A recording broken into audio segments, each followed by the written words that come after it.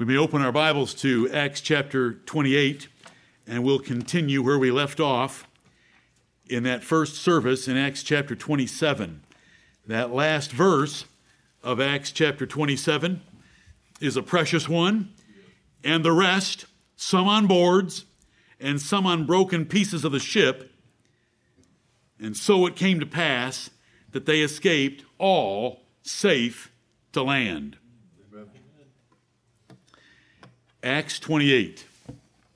So they have come to land, and they weren't sure what it was, and they made their way into a creek, and the ship was broken, so they're without transportation on an island in the Mediterranean after a 2-week storm. And we come to Acts 28. First 6 verses.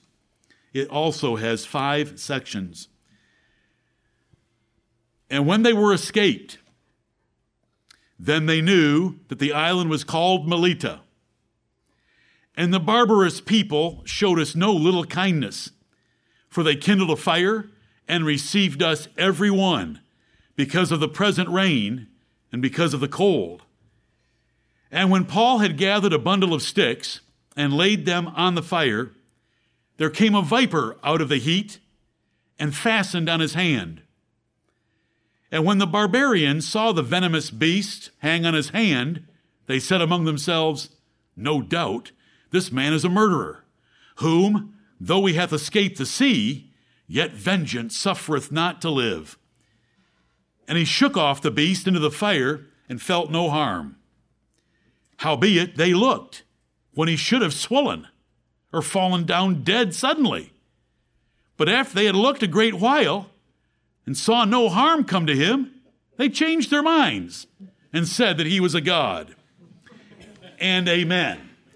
And so the Bible is amusing, and it's informative as it gives us this history of Paul's trip from Jerusalem to Rome. 276 men made it safely to Malta. Barbarians are not as bad as you might think by the word.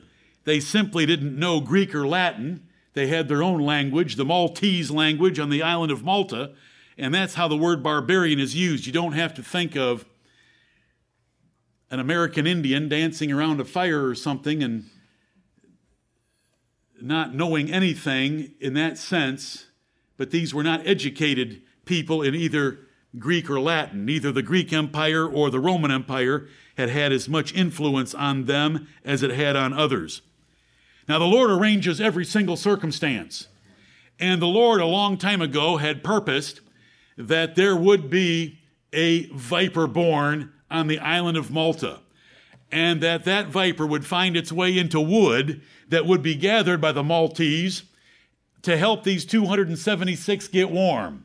And that out of 276 men, it wouldn't be the 275, but Paul that was throwing wood on the fire when the viper came out and latched onto him and hung there so that they knew he was getting its poison. It's all perfect.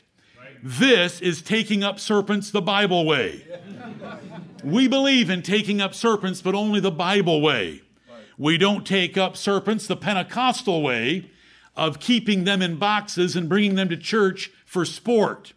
Paul didn't carry rattlesnakes around in a workbox or a toolbox for sport. The Apostle Paul wasn't looking for this viper. The Lord sent the viper, and the timing is flawless. Right. Now, these barbarians had shown them no little kindness already, but they will show them more kindness when Paul shakes it off and doesn't swell up and doesn't fall down dead suddenly. They had a rather significant change of mind that instead of a criminal, he's a god. Yes. Just beautiful. Yes. Amen. And while they went to extremes in their change of mind, it was why God allowed his apostles to take up serpents. Right. But let's notice the opposite religion. Their religion was one of fate. They knew it was a prisoner ship. They knew that Paul was a prisoner. They knew that their gods had rattled the Mediterranean Sea to kill him. Their gods had chased him all the way from Crete over to Malta. but he had escaped their gods in the sea, but now their gods and fate was going to get Paul by the viper. Wrong and wrong. Paul's God, whose he was, and whom he served, had a purpose in all of this for the benefit of Paul, and for the benefit of others, including us, that would benefit by Paul surviving. But it did change the minds of these barbarians, so they treated Paul even better after this. The Lord Jesus Christ had promised his apostles would take up serpents, and this is the way to do it.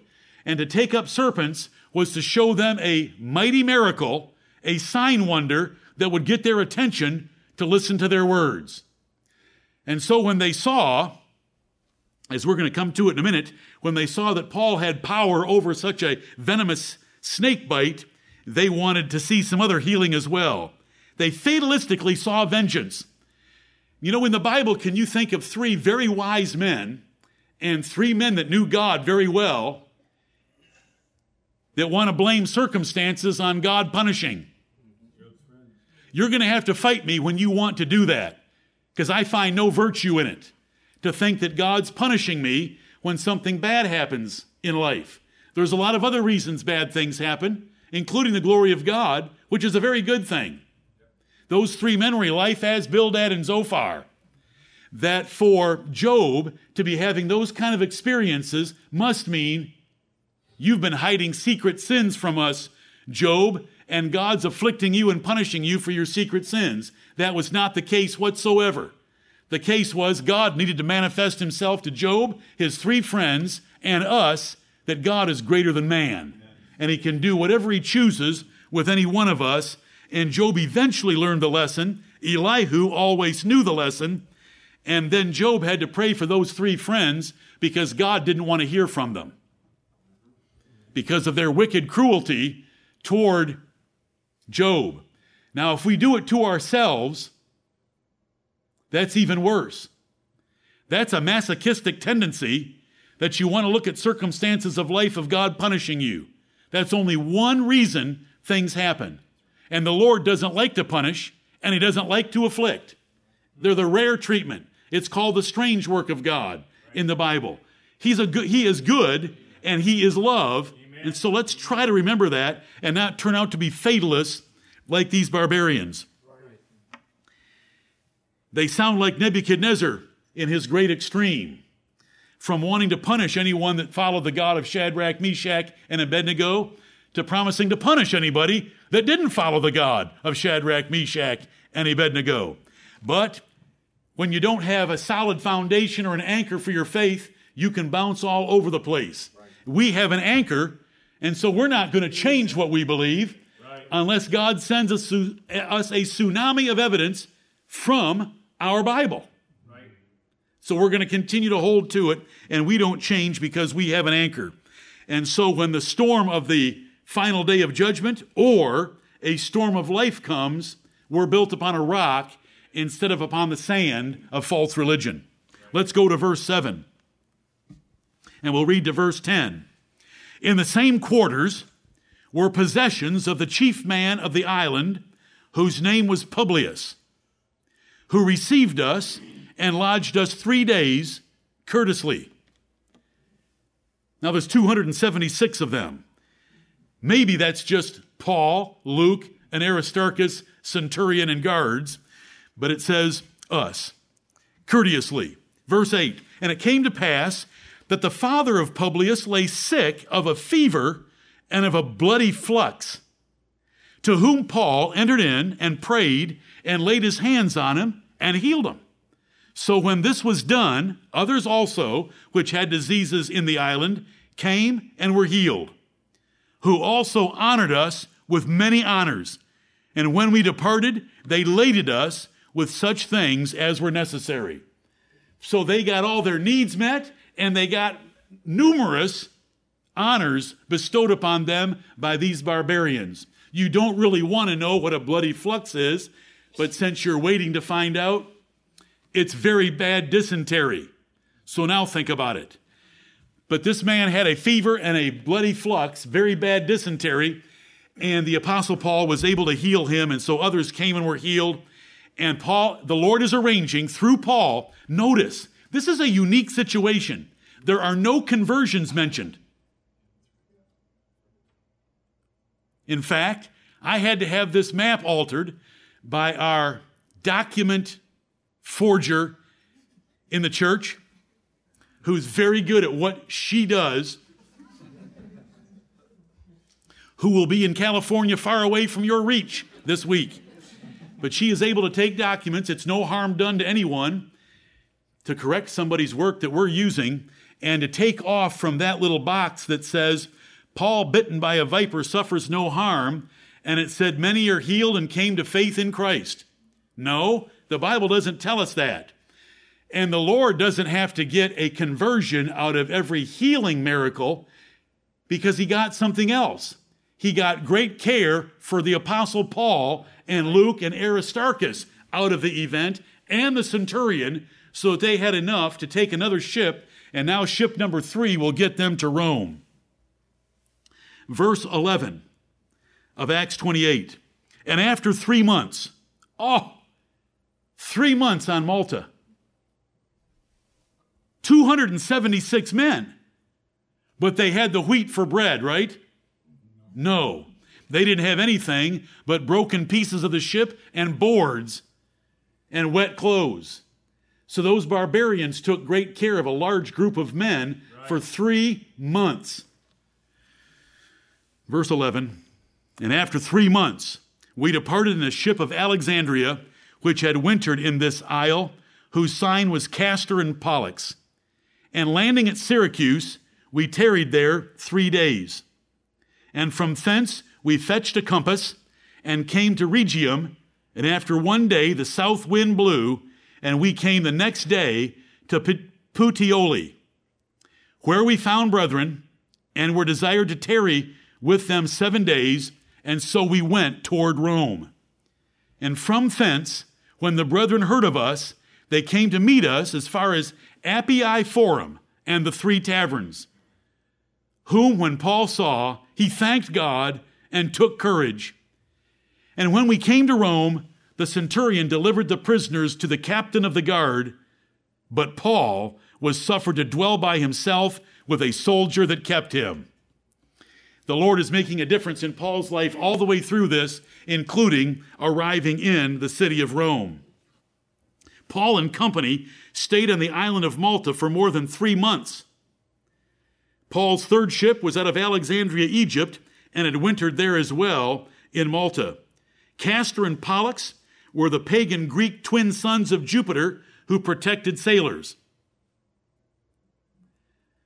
Paul's not worshiping them. It just says that when they had wintered in the isle, whose sign was Castor and Pollux, this ship of Alexandria would have flown a flag or would have had some other ensign honoring these 2 gods of Jupiter for safety out the seas by their God. But our God had taken care of Paul. Now he's on his 3rd ship, and he'll make it all the way this time. He's taken to the eastern port of Syracuse on the island of Sicily from Malta. And from Syracuse, the ship took a route to maintain course to Rhegium. Now it says fetch a compass. And that doesn't mean to go to the tool shed and find a compass. It means to maneuver your ship or to set course for Rhegium. And so there's some terminology. Some of you came to me and said you noticed under color there about the sailors that were trying to sneak off the ship under color of going to let out anchors out of the forecastle of the boat. And so there's different terminology that we're not used to, and I will get you all straightened out on the word under Cyprus and under Crete. I'm sorry about the map, and I'm sorry about you not seeing that it was under Cyprus, even in the way we understand the word. But every time you look at a map like this, and it changes any city or any angles, the angle from one city to another is changed dramatically. And you know that they went around Cyprus, and that's the word you would have preferred, that they sailed around Cyprus, but that's not the word the Holy Ghost gave us in a King James Bible. We know that they had to go the longer route because the winds were contrary and they couldn't take the direct route straight across from Caesarea to Myra. And so we've got fetch a compass, which means to set course toward Rhegium. And from Rhegium, the ship sailed rapidly with good winds. And if you look at the length of that red arrow from Rhegium up to Puteoli, that is a stretch to do in 30 hours. That is really getting some great speed out of the boat. And the Bible tells us that they gained a great southerly wind blowing up out of the south that would have propelled them that way very well. Now, when believers in Rome heard that he was coming, they went 56 miles to Appii Forum to meet him. And even the Apostle Paul took courage, which means he had been afraid. He was nervous. He was a little worried about getting into Rome because it was for his life. If Caesar denied him, and it was Nero Caesar, if Caesar denied him, it was going to be dangerous. But he took courage when he saw brethren. And you know, these brethren had to travel, probably by foot, 56 miles to encourage the Apostle Paul. We should be willing to do that. You know, we have prayed for a particular family in our church right now that we want to encourage to take courage. More than any of the rest of us need our help, that one family. The Lord arranges these kind of events for us on an ordinary basis. In our ordinary lives, we don't need to take courage because there's nothing intimidating or frightening or difficult. But there's a family that has a great deal of difficulty right now and a great deal of fear, naturally speaking, though not spiritually, because they're doing very well, but we want to encourage them.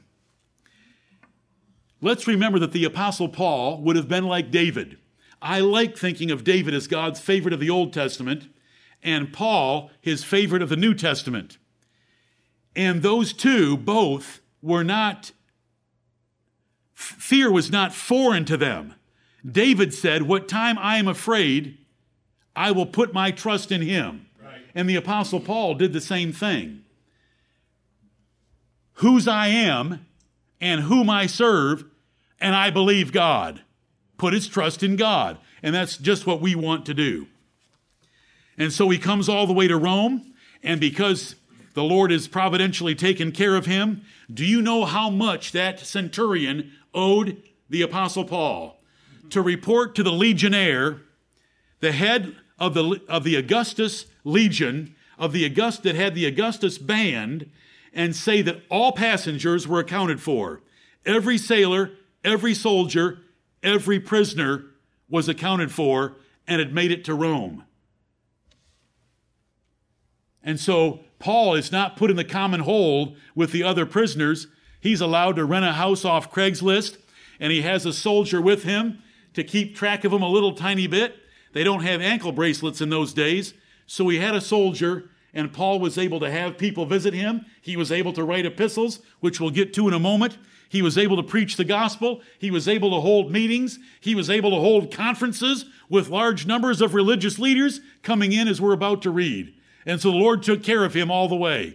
That centurion owed the Apostle Paul a great deal. And he showed it to him in the Lord's providence of giving him considerable freedom in the city of Rome. Amen. And it brings us to verse 17 of Acts 28. Now I'm going to read a lengthy passage of 13 verses to the 29th verse, because this is Paul getting in Rome and immediately going to business. And business is not so intense. Not now. Business is calling the Jewish elders together to find out where the Jews in Rome stood and what he had to tell them. And the book of Acts will end. Verse 17. And it came to pass that after 3 days, Paul called the chief of the Jews together. And when they were come together, he said unto them, Men and brethren, though I have committed nothing against the people or customs of our fathers, yet was I delivered prisoner from Jerusalem into the hands of the Romans, who, when they had examined me, would have let me go, because there was no cause of death in me. But when the Jews spake against it, I was constrained to appeal unto Caesar, not that I had aught to accuse my nation of. For this cause, therefore, have I called for you, to see you, and to speak with you, because that for the hope of Israel I am bound with this chain. Don't forget those words. For the hope of Israel I am bound with this chain. And they said unto him, We neither received letters out of Judea concerning thee, neither any of the brethren that came showed or spake any harm of thee. But we desire to hear of thee what thou thinkest. For as concerning this sect, we know that everywhere it is spoken against. And when they had appointed him a day, there came many to him into his lodging, to whom he expounded and testified the kingdom of God, persuading them concerning Jesus, both out of the law of Moses and out of the prophets from morning till evening. Wonderful.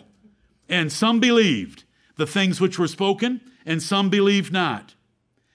And when they agreed not among themselves, they departed. After that, Paul had spoken one word. Well spake the Holy Ghost by Esaias the prophet unto our fathers, saying, Go unto this people, and say, Hearing ye shall hear, and shall not understand. And seeing ye shall see, and not perceive.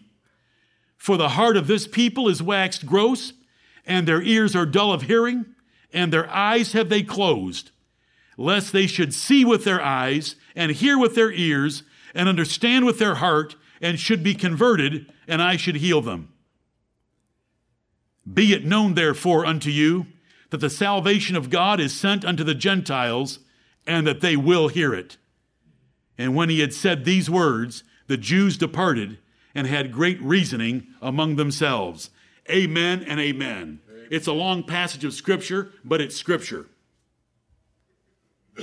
He called the Jews together and told them, I did not come here to Rome because I had an accusation against my nation. They forced me to it. They were accusing me of crimes that I was not guilty of, and the Romans would have let me go free, and that is why I appealed to Caesar. I am here because of the way they mistreated me, and I am here for the hope of Israel. This is very important to anyone that wants to understand the Bible and the errors of modern Scofieldism and dispensationalism. The hope of Israel. Did Paul then, and twice we're told what he preached to them. Do you want to see it? Verse 23. He expounded and testified the kingdom of God, persuading them concerning Jesus. Verse 31. Preaching the kingdom of God and teaching those things which concern the Lord Jesus Christ. Dispensationalists, Scofieldites, want us to believe that the hope of Israel is the millennial kingdom. The millennium, when they get to be chief dogs on earth again, and they get to reestablish Jerusalem, supposedly have a third temple built, restore animal sacrifices. The Gentiles become their woodcutters and water haulers because we're second-class citizens. That is what dispensationalism teaches about the future of this world. That there's a 7-year tribulation coming, and then Jesus will come back from earth and establish some pitiful little kingdom over there in the Middle East called the millennial kingdom. But Paul didn't say anything like that to these Jews. He didn't offer them any preeminence on earth whatsoever. All he did was preach and teach Jesus Christ. That is the hope of Israel. The hope of Israel from the beginning had been that a Savior would come through that nation, that a virgin would give birth to a son whose name would be called the Mighty God and the Everlasting Father, that he would sit upon the throne of David and rule with a rod of iron forever and ever. And in the days of these Roman kings, before this event, Daniel had already prophesied, and John the Baptist and Jesus had already confirmed that the kingdom of God had already arrived in Israel. The Bible tells us the law and the prophets were until John. Since that time, the kingdom of God is preached, and every man presseth into it. There were men pressing into the kingdom of God in the days of John the Baptist and the days of the Lord Jesus Christ on earth, And here we are 30 years later. The kingdom is well established in the world. It's not some millennial kingdom. Paul never mentioned a millennial kingdom to the Jews. Paul never taught any such thing as a millennial kingdom for the Jews. When he preached about the kingdom of God, he preached Jesus Christ because Jesus is king. That's the kingdom. Jesus rules, especially over those who submit themselves to him by baptism and believe on him. That's the hope of Israel. That's the kingdom of God. The Lord Jesus Christ, salvation by him, and his spiritual reign over believers on this earth. There is nothing in Acts. There is nothing in any of his epistles. You say, well, he wrote to Gentiles, so that's why he didn't say anything about the millennial kingdom. I beg to differ. He wrote the epistle to the Hebrews. And when he wrote the book to the Hebrews, he was trying to convince the Jews that had been converted and baptized to remain Christians and not to backslide. It was the perfect opportunity to tell them that the millennial kingdom was theirs. But what he never said a word about that. He said, ye are come unto a kingdom, and it's the kingdom of the Lord Jesus Christ of the New Testament, which has already been in existence for 30 years. Ye are come unto Mount Zion, which is above. Ye have come to a heavenly Jerusalem, which is above. You have come to the spirits of just men made perfect, which are above. You have come to the blood of sprinkling that speaketh better things than that of Abel, because it is not animal sacrifices. It's the blood of the Lord Jesus Christ, the Son of God. Right. That's what he said in Hebrews 12, verses 22 through 24. When he had the Jewish audience, he did not mention anything about their future supremacy on earth. He mentioned their joint union with the spirits of just men in heaven of a spiritual kingdom with Jesus Christ reigning over it from a heavenly Jerusalem and a heavenly Mount Zion. And he said, wherefore, we receiving a kingdom which cannot be moved, because this is the last kingdom, the kingdom of the Lord Jesus Christ, let us have grace, whereby we may serve God acceptably with reverence and godly fear, not beating Gentiles to chop our wood and draw our water. Unbelievable. Unbelievable what people have come up with in the name of some future millennial kingdom. Unbelievable. They go back to places like Isaiah 11, where it says the wolf will lie down with the lamb, and they think that there's going to be some millennial kingdom where you won't need bars between the cages in a zoo. That's how earthly they think. They can't think spiritually, because Isaiah 11 is all about the ensign of the Son of David, the Lord Jesus Christ. Paul quotes Isaiah 11 in Romans 15 as having been fulfilled with Jesus Christ coming. And the wolf lying down with the lamb is you having me as your pastor. You're the lambs, and I'm the wolf. In a natural sense of those words, not a spiritual, religious, or ministerial. I just got myself into a deep one on that. What I mean is personally. It's how the Lord would take away all animosity and bring the 10 tribes back, connect them with Judah and Benjamin, bring Gentiles in. Look at Paul. Who came to encourage Paul 56 miles? Were they Jews? They were Gentiles. They were Gentiles. Look at the affection between Gentiles and Jews. That's the wolf and the lamb. That's Isaiah 11. And we don't have any more time for any of that, but it's just pitiful. But here Paul sits with these Jewish elders, and he explains, I'm here because of the hope of Israel. And what does he preach to them about the hope of Israel? Is it a future millennial kingdom? Is it some third temple in that little trashy city called Jerusalem? Listen, God left that thing 2,000 years ago and said, I leave your house unto you desolate. And he ground it to powder and tore apart every single stone in it and tore up the foundations thereof so that there was nothing left of it, so that passerbyers could hardly know that it ever existed as a city. That's what the Romans did to it by the order of the God of heaven. It has never meant anything to him since. There is nothing over there. Those are the biggest Christ haters on earth. It's the church of Jesus Christ, which is the temple of the living God, scattered in all nations, made up of converted Jews and Gentiles. We are the seed of Abraham. They're not the seed of Abraham. We're the seed of Abraham. The Apostle Paul in Galatians chapter 4 compared the Jews in Israel to Hagar and Ishmael. But compared us Gentiles, it's written in Galatians. Do you know where Galatia is? It's way across the Mediterranean Sea from Israel. Those were Gentile churches. That the Galatians are Sarah and Isaac. Those are wonderful verses in the Bible. Amen. Now the promises were made to Abraham and his seed. Galatians 3:16. Right.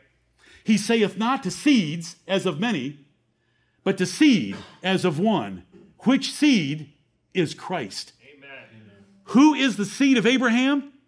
It's not the Jews in the Middle East. It's the believers in Jesus Christ. That's what Galatians 3 teaches. And so Paul is teaching that to the Jews. They don't really want to believe it. They just want to they want to know more about this sect that is everywhere spoken against, and that's what we believe. Those were Christians, the sect of the Christians being spoken against by the pagans, being spoken against by the Jews. So everybody was against them. And Paul said he could see that they weren't going to believe him. So he quotes from Isaiah. And this passage from Isaiah is quoted over and over and over. Isaiah, a time's coming when I'm going to destroy this nation. I'm going to send prophets to them, and I'm going to send apostles to them, and they're not going to hear.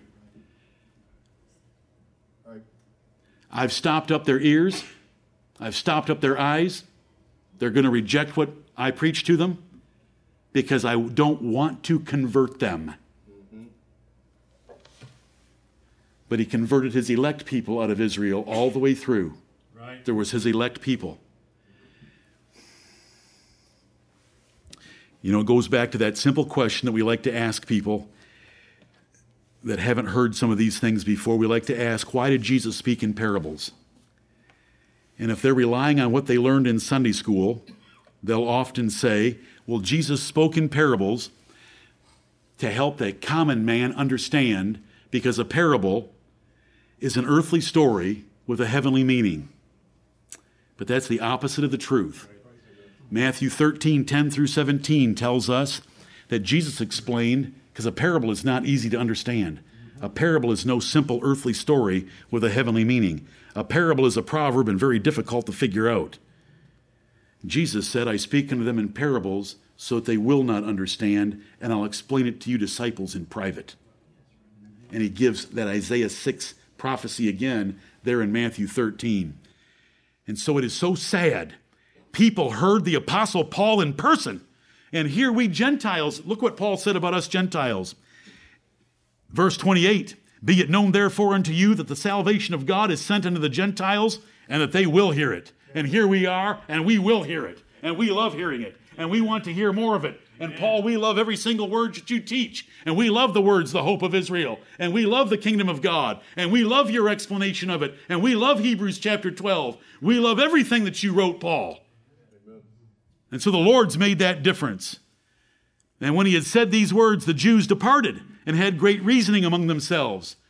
Let's never depart. Let's never go home and have any reasoning in ourselves against the word of God. Let's just humble ourselves and have reasoning against us and our lives if we're not conformed perfectly to God's word. It's a terrible shame what happened. They got to hear Paul in person.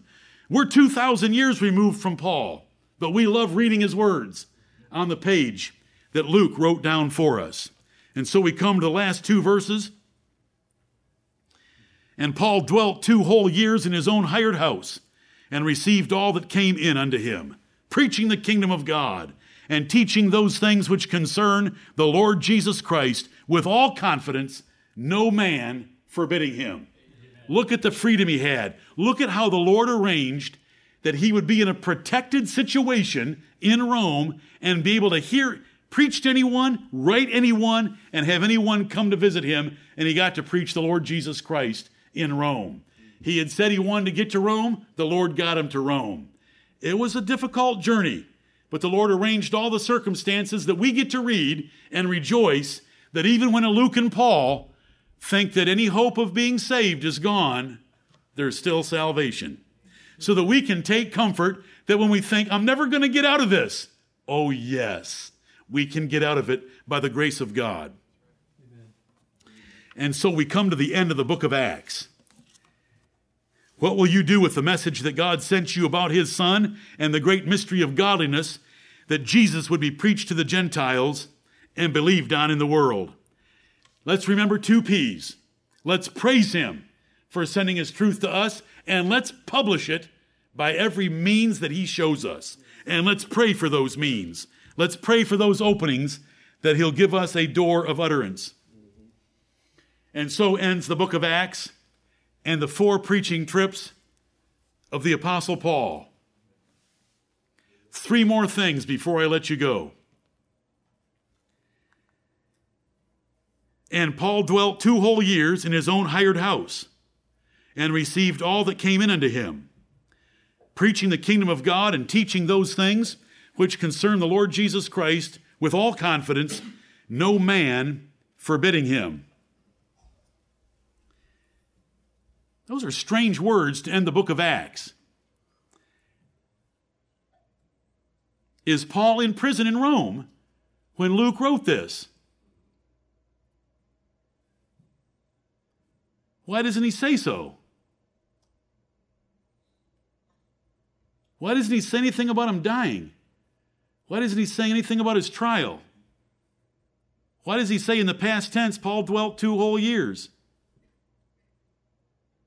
Why doesn't he say Paul's dwelling in a hired house in Rome? I'm not going to answer it yet.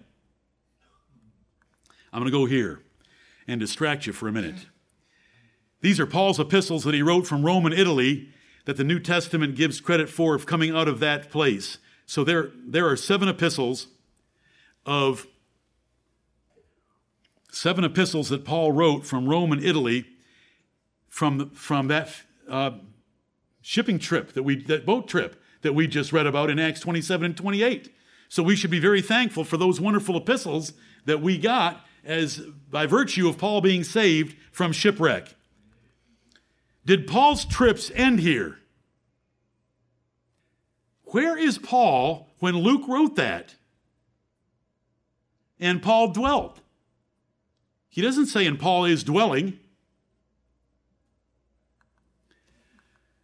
Do Paul's trips end here? Or have I misled you by wanting to summarize the book of Acts about Gentiles and go on? They probably don't end here. Right. What? You're asking? I thought there were 4 trips of Paul. There were. How do you know there's not another one? I'm going to show you that there was another one. It's just not in the book of Acts. And so you give up too easily by thinking Acts covers everything. Why didn't he say Paul was dwelling in a house in Rome? Why didn't he say he had his head cut off? Why didn't he say anything about the current status of Paul if Paul was in Rome?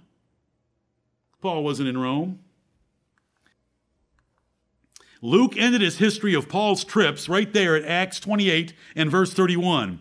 But there was very likely another trip with circumstantial evidence that the Bible provides, but it's not in the book of Acts. So people get nervous by finding all the circumstantial evidence, but it's not listed in the book of Acts. Now just watch.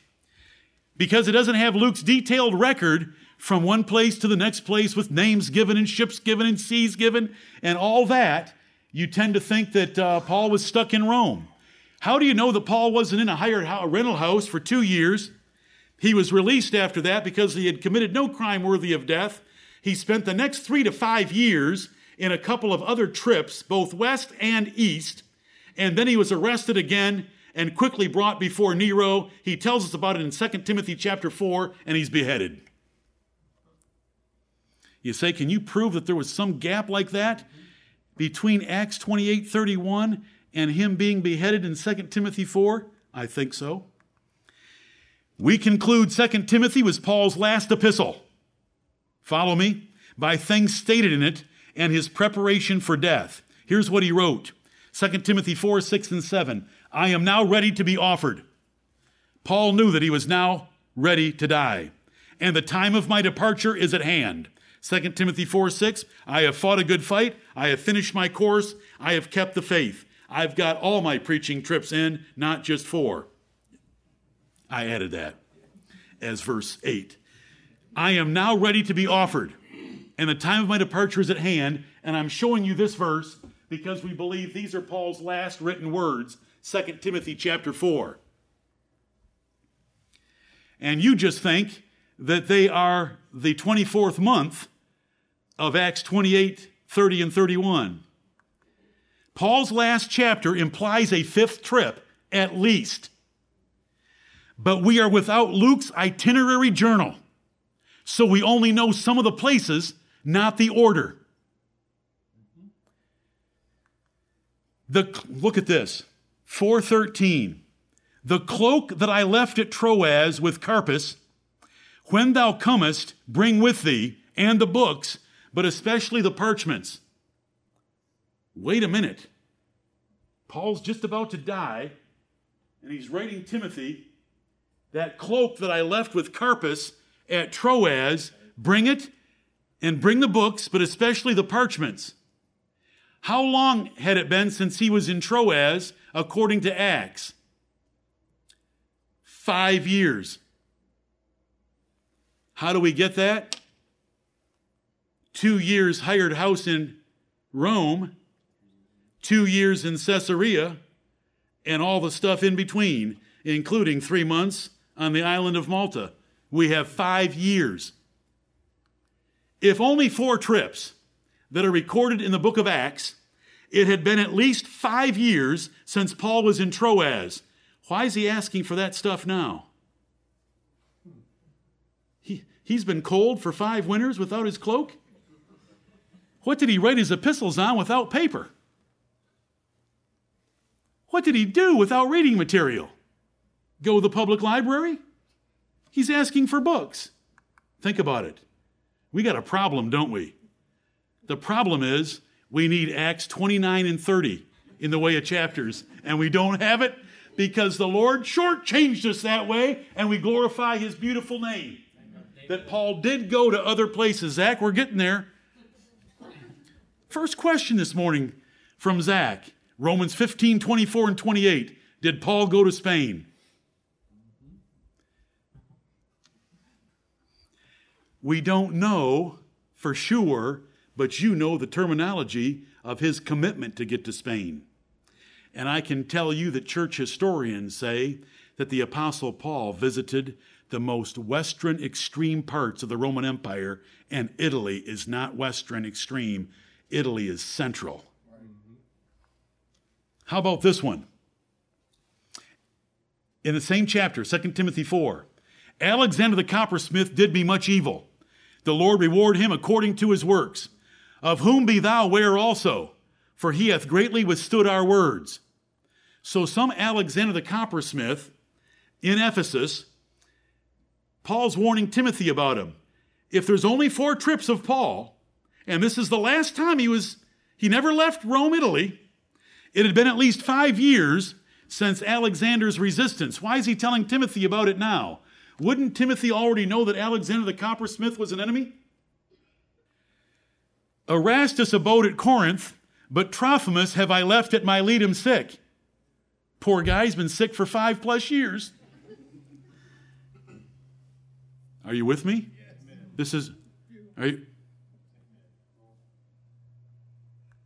If only 4 trips, if all we've got about Paul is Acts. And see, my purpose was not the life of Paul. My purpose was Gentiles for 2 P's, praise and publish. But there's more, and I'm giving it to you right now. And whether the Lord takes us next Sunday into trips 5 and 6 or whatever, we'll just have to wait on that. But right now, I just want to share with you that there's more about Paul. If only 4 trips, it had been at least 5 years since Paul left Trophimus at Ephesus sick. Why is he writing Timothy about it now? Because he's in Rome about to appear before Nero when he's going to get his head cut off.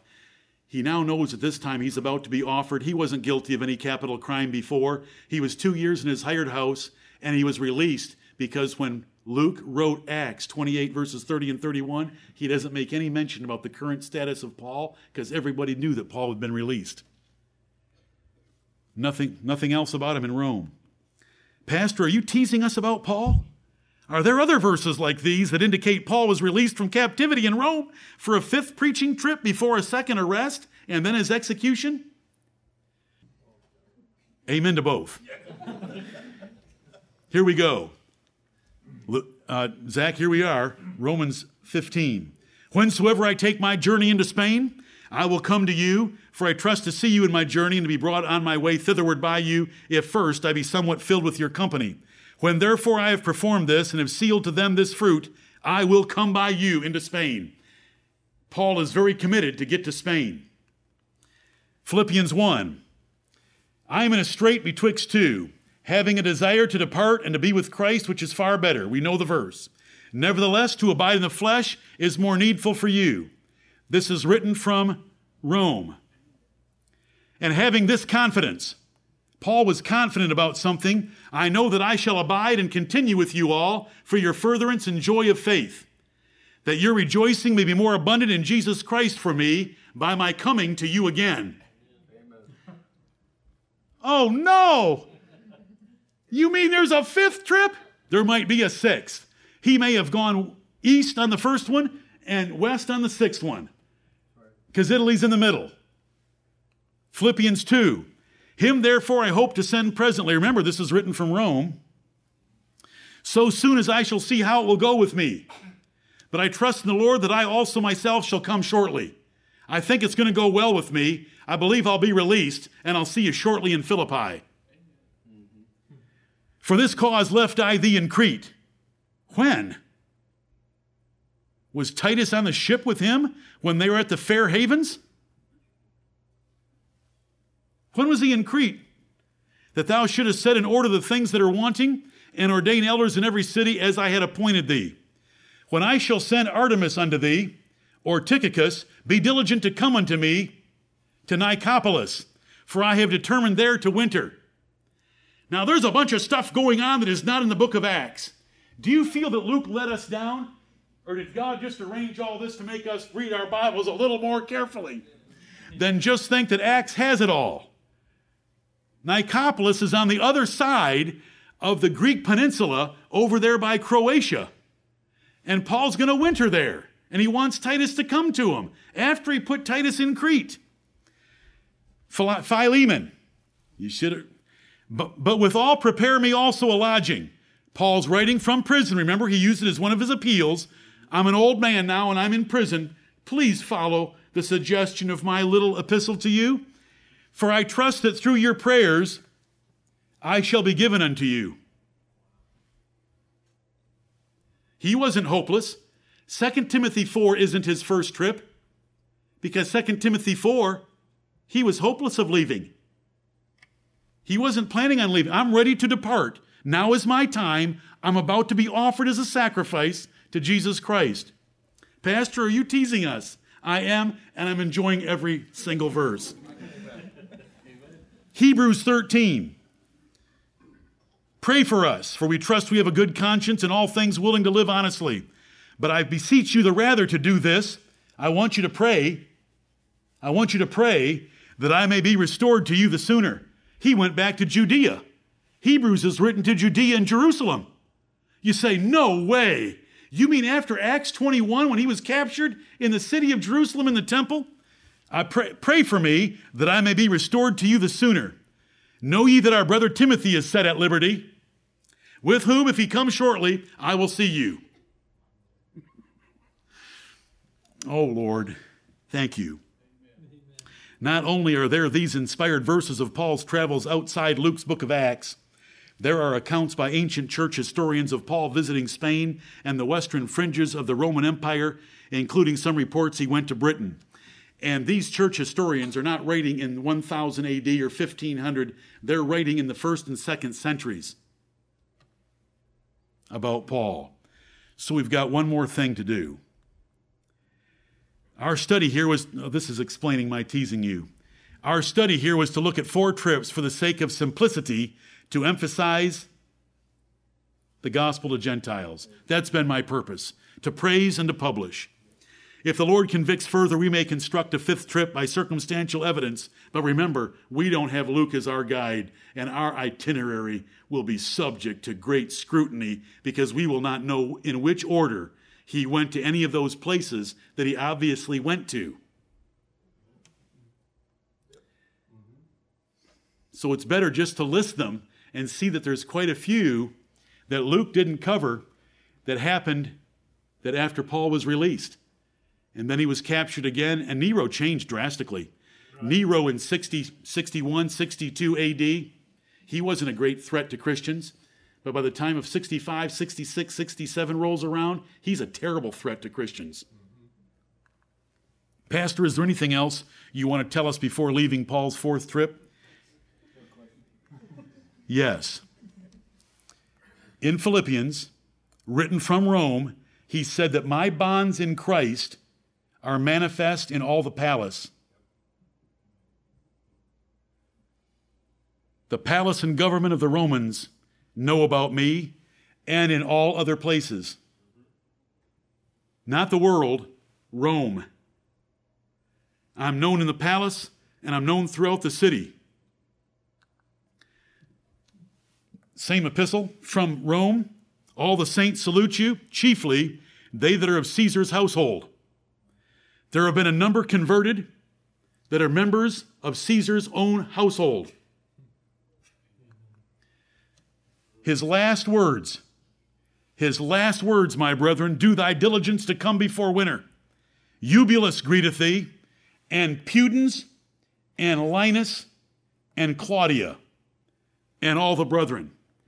And we have introduced to us 4 names, 3 of which are connected to the palace of Caesar and Britain. Here is what the Roman Empire looked like, and the light brown color is there because it occurred around the time of the Apostle Paul. Paul's first preaching trip commenced in around 45 AD. In 43 AD, Claudius Caesar, have we had him mentioned in the book of Acts? Acts 18, he ordered all Jews to depart from Rome. Claudius Caesar invaded Britain and won. Julius Caesar had invaded Britain in 50 BC, 50 years before our Lord, and was defeated. However, they left some soldiers there just to get along with the people. And so there was trade between Britain and Italy, and Claudius Caesar in 43 AD conquered Britain. Paul's out on his first trip. Second trip, he's pushed into Europe.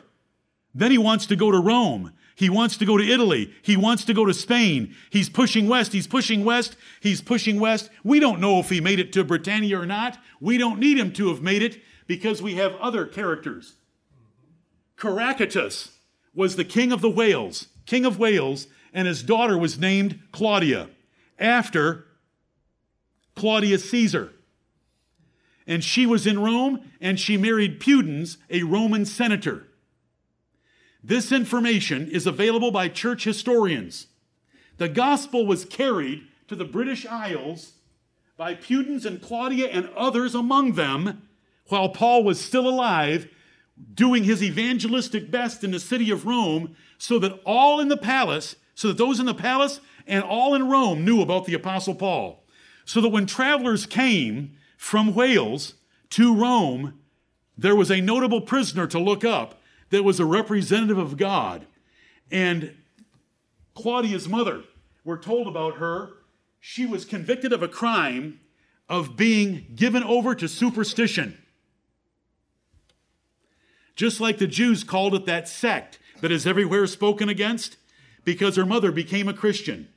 And it was 130 AD that the King of Wales confessed Christianity and was the first Christian emperor in the world, the first Christian king in the world. And so we have that story to add to it as well, so that you don't think that Paul just retired in his rental home because of Acts 28, 30, and 31. Pudens and Claudia, at least, of these 4 named, are connected strongly to Baptist history in Wales. Wales is the western part of England. London is on the eastern part. It's the lowlands. But then it goes up to the Midlands, then it goes up to mountains. And the mountains in the west of Wales was a safe place to hide. There are numerous church historians that have said that Christianity was preserved in its purity in the mountains of Wales. They had never heard of infant baptism. till they were confronted with it in 600 AD by Augustine of Canterbury, the monk Austin sent by Pope Gregory I to Christianize England. And so he arrived and Christianized the Saxons, and I'm not talking about the Saxons. I'm talking about the Welsh people. The Saxons, they're so superstitious, they were glad to take a Roman monk's baptism, and 10,000 were baptized in a river there in one day. But then he asked for the Welsh to meet him, and 1,200 Welsh, some say ministers, came out of those mountains to meet with him, and he gave them 3 conditions. You'll submit to the authority of Rome, you'll give Christianity to your children, infant baptism, and you'll follow our rules for Easter. And they wouldn't have anything of the 3. And so the words in Old English of, since you will not take my mercy in these 3 things, then you have asked for yourself wretched misery.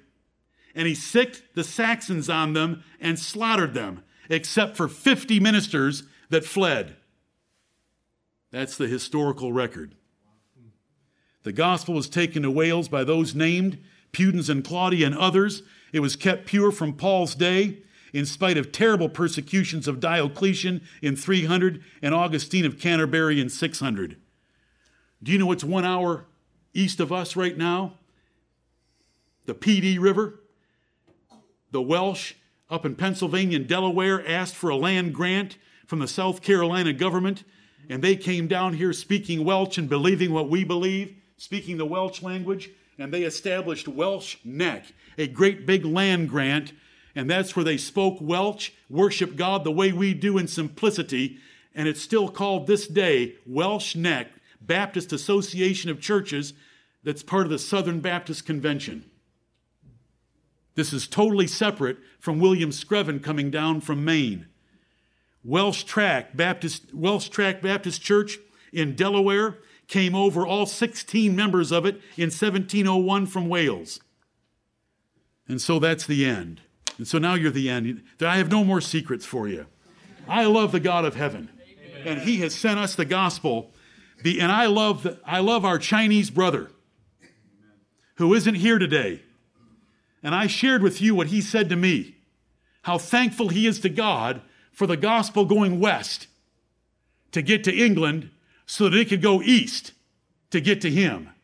And I love that perspective on the world, because the British Empire was so large, though its origin is just that little island in the sea. You know, those isles in the sea are sometimes spoken about in the Bible, aren't they? The sun never set in the British Empire. And so the gospel went worldwide, and the English language went worldwide, the King James Bible went worldwide, and we thank the Lord for everything that he's done. We don't know for sure if Paul went to Spain. Don't misunderstand me today. We don't know if Paul went to Britain.